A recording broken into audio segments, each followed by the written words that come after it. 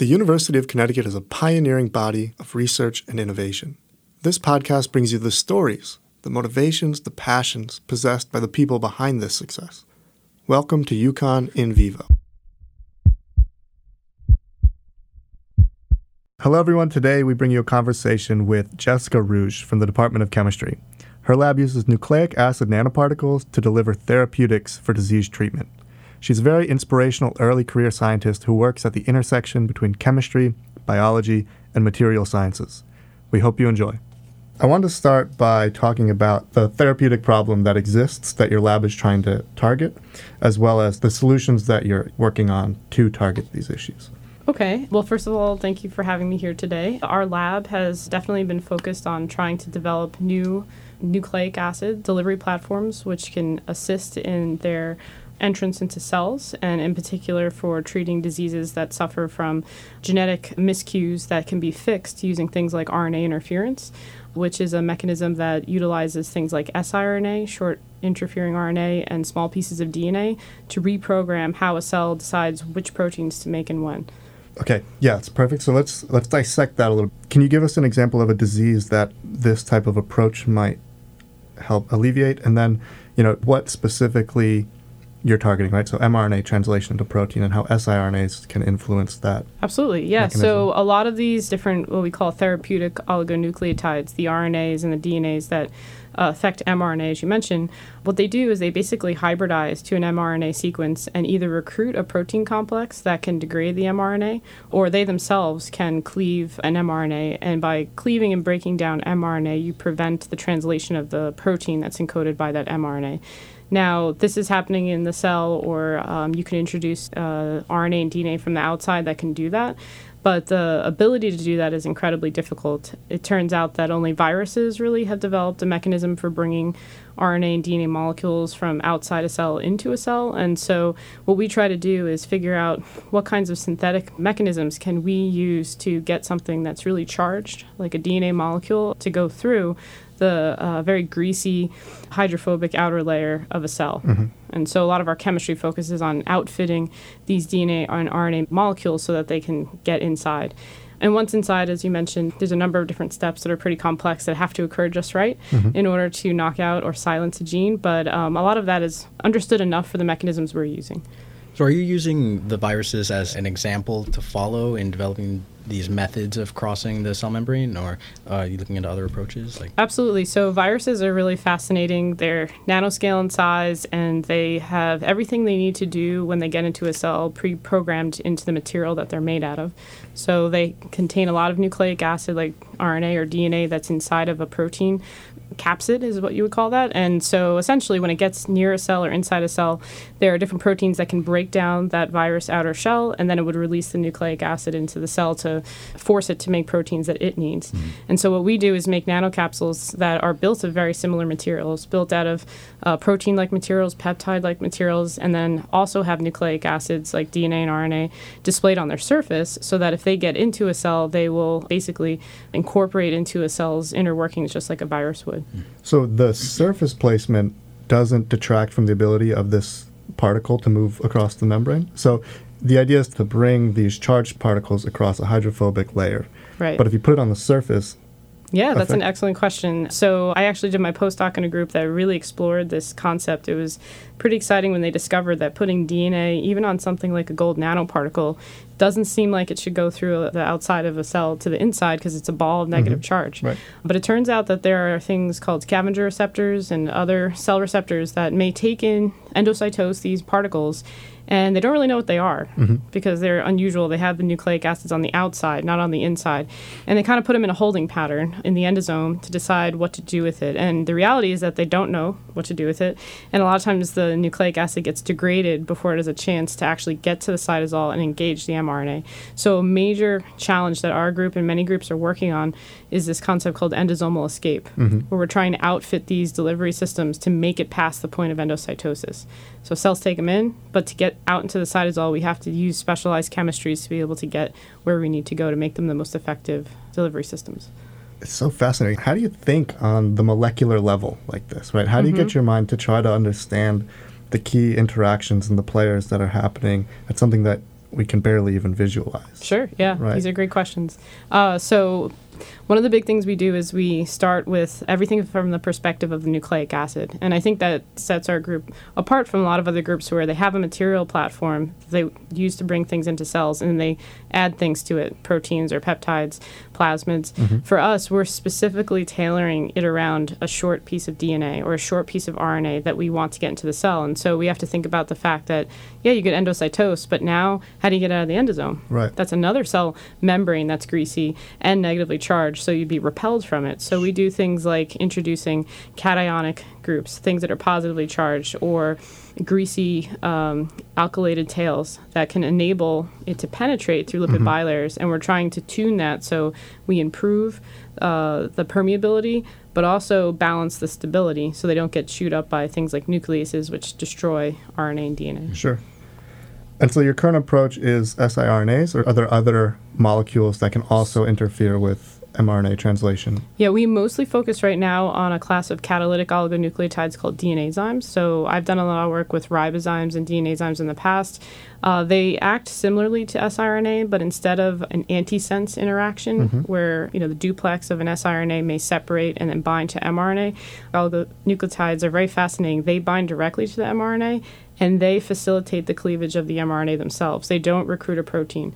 The DNazymes are completely synthetic and isolated in labs and then utilized for these purposes. Does that improve the accuracy, or is it just more efficient? Yeah, what is the benefit of that exactly? So DNazymes and ribozymes have these flanking regions that do have a bit more stability and specificity when they bind to mRNA. And DNA is more stable than RNA in many ways, but the advantage is the specificity. So you can have siRNA that have off-target effects. And if you think about it, siRNA is only 20 bases long typically. mRNAs are thousands of bases long. So the chances that seed region it needs to hybridize to can come up many times in different transcripts. So you may knock out different genes you don't want. And so in many ways, a DNazyme has a longer hybridization region, so it actually can be more accurate. The reason people don't use it more is because they require their folded structure to cleave the mRNA, something siRNA doesn't require. So they both have pros and cons.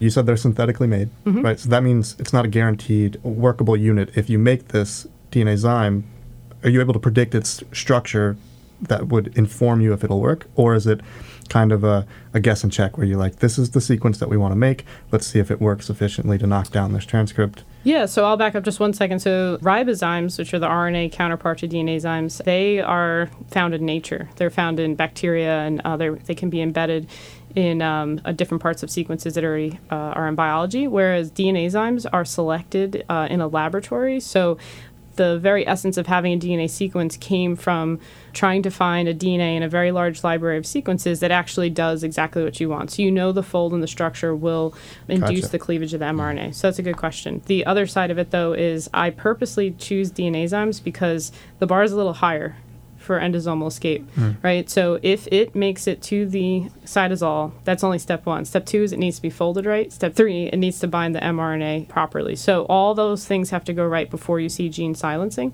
whereas siRNA, it needs to get in, stay stable, but basically it just hybridizes. So it tells us a lot about our delivery platform by using a DNazyme over an siRNA. Gotcha. So let's say instead of having excess gene expression, you have mutant gene expression, right? So you have a mutation in a gene and it leads to a toxic protein. And you want to silence the cells from being able to produce mRNA from that gene with a mutation and therefore translate that mRNA into a mutant protein. Can you co-deliver these DNazymes to knock down the mRNA, endogenous mRNA, and then also add in mRNA to produce normal protein? It sounds like you're talking about a CRISPR-like system. Well, a little bit, but with your system, right? It's not at the genomic level, it's still at the RNA level, right? Yeah, no, so there may be examples out there that are like that. We're not going after that in particular. We've mostly focused in part due to we still feel like there's so much to learn about how we're using this more simple method, but what you're suggesting would be possible if you could cleave and then have some sort of DNA repair mechanism that could permanently edit perhaps the gene, or are you talking about even just the mRNA? Co-delivery of, so you just delete, so you use a DNazyme for the mutant mRNA, and then you supply as well normal mRNA. I see. But I guess the problem would be that the DNazyme would probably recognize the normal, because if you have a single base change, then It'd be 99% challenging. identical. I don't know of examples that exist in that light, but it's almost like you're suggesting a splicing Kind of. or co-delivery Yeah, just to make up co-delivery. for what you Right. want If you're to going to get rid of. remove this Yeah. protein product, maybe it does serve some functional Right. purpose, and so you don't want to lose the purpose Sure. overall, so you need to... But you bring up a really good point. I like in our lab to focus on transient knockdown. So things like RNA interference or DNA-enzyme-induced mRNA interference, these things are temporary, and there's some persistence associated with how long they affect, maybe 2 days, 3 days. But then after they degrade, you go back to the normal levels because, like you said, typically you need the protein. Some of Unless it. it was a misfolded or aberrant protein, you typically don't want to knock it out completely. Right. From a therapeutic perspective, is there a significant difference or benefit in using like a DNA enzyme method as opposed to, for instance, a gene editing technology to attack like a similar problem, like along the same vein? Like, Yeah, I think it really just depends on the disease. You've probably maybe seen a lot in the news about gene therapy. It's very permanent. In cases where a person was born with a genetic modification, a single base pair mutation, you would want to, if possible, delete that and insert the right piece of gene. But definitely I think the RNA interference is great for situations where your cells may be overexpressing a particular protein due to having a particular disease state, but then after that's over, you don't want to be knocking down that gene anymore. So again, there are definitely times to use an interference pathway than a permanent gene editing solution. So what are some of the diseases that this type of therapy could help solve? Yeah, so for instance, we work right now with Steve Stepanik's group, who works in the pathobiology department, where we're looking at asthma and inflammation. So inflammation is something where you have some response that's somewhat temporary, but it's acute, and you may want to bring that negative response down. And so trying to knock out transcription factors that may induce the production of cytokines or interleukins and things that are associated with inflammation would be great. And it's kind of a more long-term treatment than the short-term maybe rescue inhaler that someone who has asthma may be utilizing, or maybe they could be used together to treat immediate issues and then suppress particular proteins expression so that you're not as inclined to have a bad reaction. So we look at things like that with our system, and we're actually working in a mouse model to study this right now, Really? which is exciting. Yeah. Has there been in vivo success with this? Yeah, so we're excited. We've already done one 5-week treatment with our nanomaterials that have our nucleic acids on the outside with a house dust mite mouse model, which is basically you take a native mouse and then you give it a bolus of crushed up house dust mites. And over a period of time, they eventually start to express indicators of inflammation. They have eosinophils that start to flood their lungs and changes in their macrophage levels. And so we can then give, at the same time, have a set of mice that are given the house dust mite mixture and our nanoparticles and see that they can return to levels that look similar to the PBS saline So your treated mice. control So, levels, your yeah, normal so levels. it's been very exciting, and we're now doing a larger scale version of that right now. Wow. Yeah, so it's been really fun. Yeah. So, I mean, what your lab has done in the past few years, you're relatively young faculty. You just, congratulations, were awarded the NSF Early Experience Grant. Is Or that what it's career called? grant? Yeah, Early yeah. Career Grant. Yep. And, you're putting out papers, and you have many graduate students. And it's inspirational to us graduate students to see the success once, you land at a faculty position. So now I wanted to segue a little bit to talk about your trajectory here at UConn and, how you've been so successful in the beginning to be awarded this NSF grant, what this grant means for your lab and what it allows you to do, and the advice you have or the experience you can now share starting a lab from the beginning and being as successful as you are. Well, thank you for that introduction. It has been quite a whirlwind experience here at UConn. As you mentioned, we've had the lab for 4 years now, but in those 4 years, I had a pretty specific set of goals in the front end. I wanted to, make connections to the health center and to bio labs that I thought could, if we were successful with our materials, give them those materials and know what our targets are and really tailor it for a specific disease or delivery platform. And before I got to UConn, even as a postdoc back at Northwestern, I was emailing students trying to get my name out there, let them know what we do and what we're excited about. And I was fortunate enough to have 4 graduate students join my first year. Wow. And I think that really helped with getting things going. We had a postdoc who joined as well. And so very quickly we went from the synthesis of the nanomaterials to moving into biological assays and then seeing how far we could go. We set up cell culture in our lab space to assess the in vitro activity in cell culture. And once we started having collaborators who can help us move in vivo and we started to see the gene knockdown with our formulation, that's when we knew we had something. And honestly, the last year or so has been looking inward on our system and saying, how does it work, which is something exciting too. It's not Sure. just that it works, it's the mechanism by which it works. So we're doing a lot of fundamental studies as well, and the NSF has been kind enough to support us with funding that's going to look at something that's a slight departure from therapeutics. It's actually more to understand what kinds of chemistries or triggers could we build into our nanocapsules. Could we use light to activate these? Could we use magnetism is another one? We're looking at temperature. And these kinds of stimuli are pretty exciting because you could imagine if you gave these nanoparticles to a mouse, let's say, and they're circulating everywhere, there's a large problem with targeting. Sure. Very few nanoparticles can actually go to a specific organ other than the liver because that's where everything gets cleared through the body. And so one idea might be if you could remotely activate gene activation. What if you could come in and use light? You don't have to necessarily be on the inside, but the Right. particles are everywhere. So it's one angle on how could you address this idea of systemic delivery but local activation of the nanocapsules. And so there's a couple of different avenues we're looking at for that, but it could also be used for imaging if we had dyes and fluorophores. So it's a very fundamental study, the NSF supported work, but it could have a lot of important applications if it's successful. Right, because you could use this both just as a technique in the lab using these nanoparticles as well as the therapeutics you do. Right. Yeah, it's really interesting that you find this discovery and maybe not know 100% how it works, but then you are spending the valuable time to learn because you think this is a meaningful Because you get application. excited that it works the Yeah. way you wrote on paper, and then you get even more excited when you find out, hey, it actually is working by going through a cell membrane the way I thought it would. Or maybe it's not doing it that way, but it's still working, and let's figure out why, that kind of a thing. So how would the magnetism work? You would just supply a magnet at the... So a lot of people use alternating magnetic fields to generate localized heat with nanomaterials. So inorganic nanoparticles, if you apply an alternating magnetic field, if they're metal oxides, some of them are able to kind of do an electron orientation switching that locally could heat up water around them. And so people have been working in this area for a while, but if you heat up cross-linkers and materials that are thermoresponsive, you can imagine that you can create a cascade of responses that is highly controlled by a local magnetic field that's been applied. Wow. Yeah, so some really fun things we're excited to explore. It's also really cool to see the interaction of multiple fields of science, right? So material science meets chemistry meets biology, right? And I think, I don't know if you've noticed, but I feel like I've started to notice as well just in what, our lab does, it's not really just biology anymore. It's biology, it's bioinformatics, it's statistics. It's this collaboration of many different fields of expertise that are now It's needed to spearhead a single project. Yeah, the Absolutely. bigger questions as you begin to tackle them, it just requires more. Right. Yeah, You need to it's pull very from more highly disciplines. interdisciplinary for sure. Yeah, no, I feel like by being in these kinds of like nanobio or nanomaterials kind of things, it's exciting because so many people do have to come together, but it's also important when you work, let's say, in a chemistry department to know what your focus is, right? So I always try to tell the students that we're looking at biological systems with a chemical lens or a way in which how can we contribute or help from the molecular level, like Right. you said, and build things from the bottom up to have a certain property that would be useful in a biological system. Because you can become overwhelmed as a young student to say, like, oh my gosh, what path do I take to work in that, what we just described?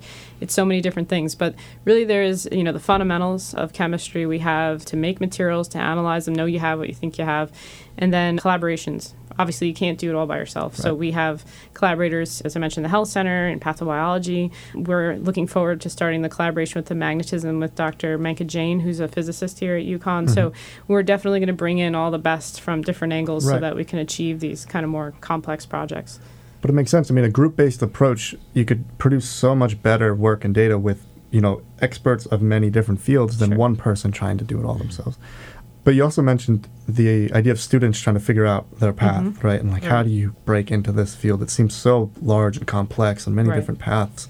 I know when we previously spoke, you had mentioned something about a high school early experience program with Glastonbury. Oh, yeah, correct? absolutely. Are yeah. you still doing Yes, that? we're still doing that. We're about to launch, this is, I think, our third year interacting with Glastonbury's Advanced Mentorship Research Program, or ARM, I think is what it's called. And it's a fantastic program where Glastonbury has the students learn about what research is, but then actually get real-world experience in labs. And the students that we've had have been fantastic. And, they're just doing a small part of a larger project, but the experience that they get, that, I high school students to do this because I did that myself back in New York when I was in high school. I had the experience at Stony Brook University.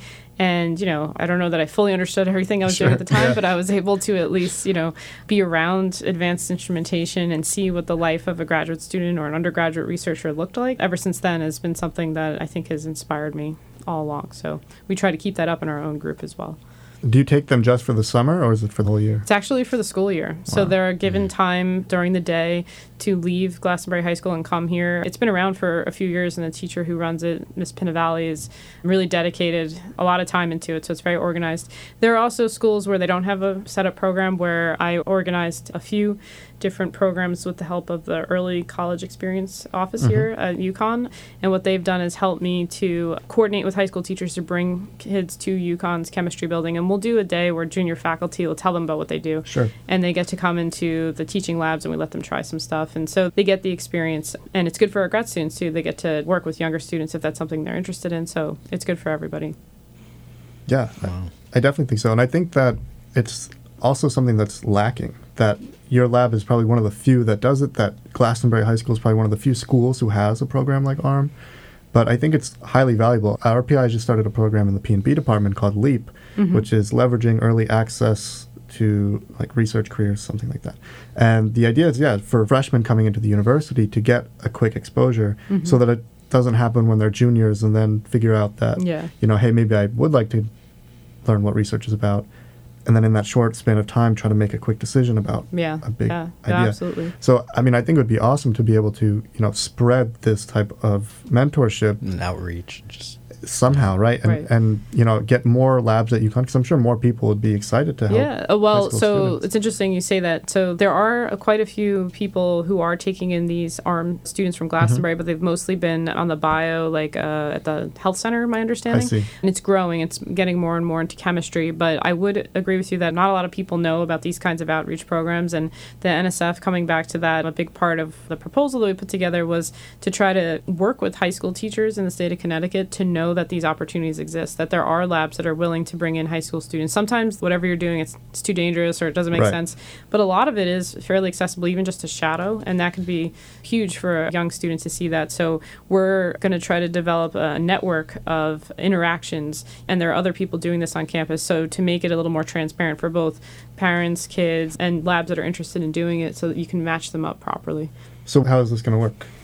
So it's in its very early stages. An official program? So we do have a website that we're launching, and I'm pretty sure it's catalyzing curiosity. Essentially the idea is that we want to populate this with all the different programs that are done by high school teachers that are connected to the early college experience here at UConn, just to make it a more fluid experience. But there are many other NSF-funded programs at different schools that have already set up these kinds of websites to help parents, students, and teachers connect with each other. It's a great idea, I think.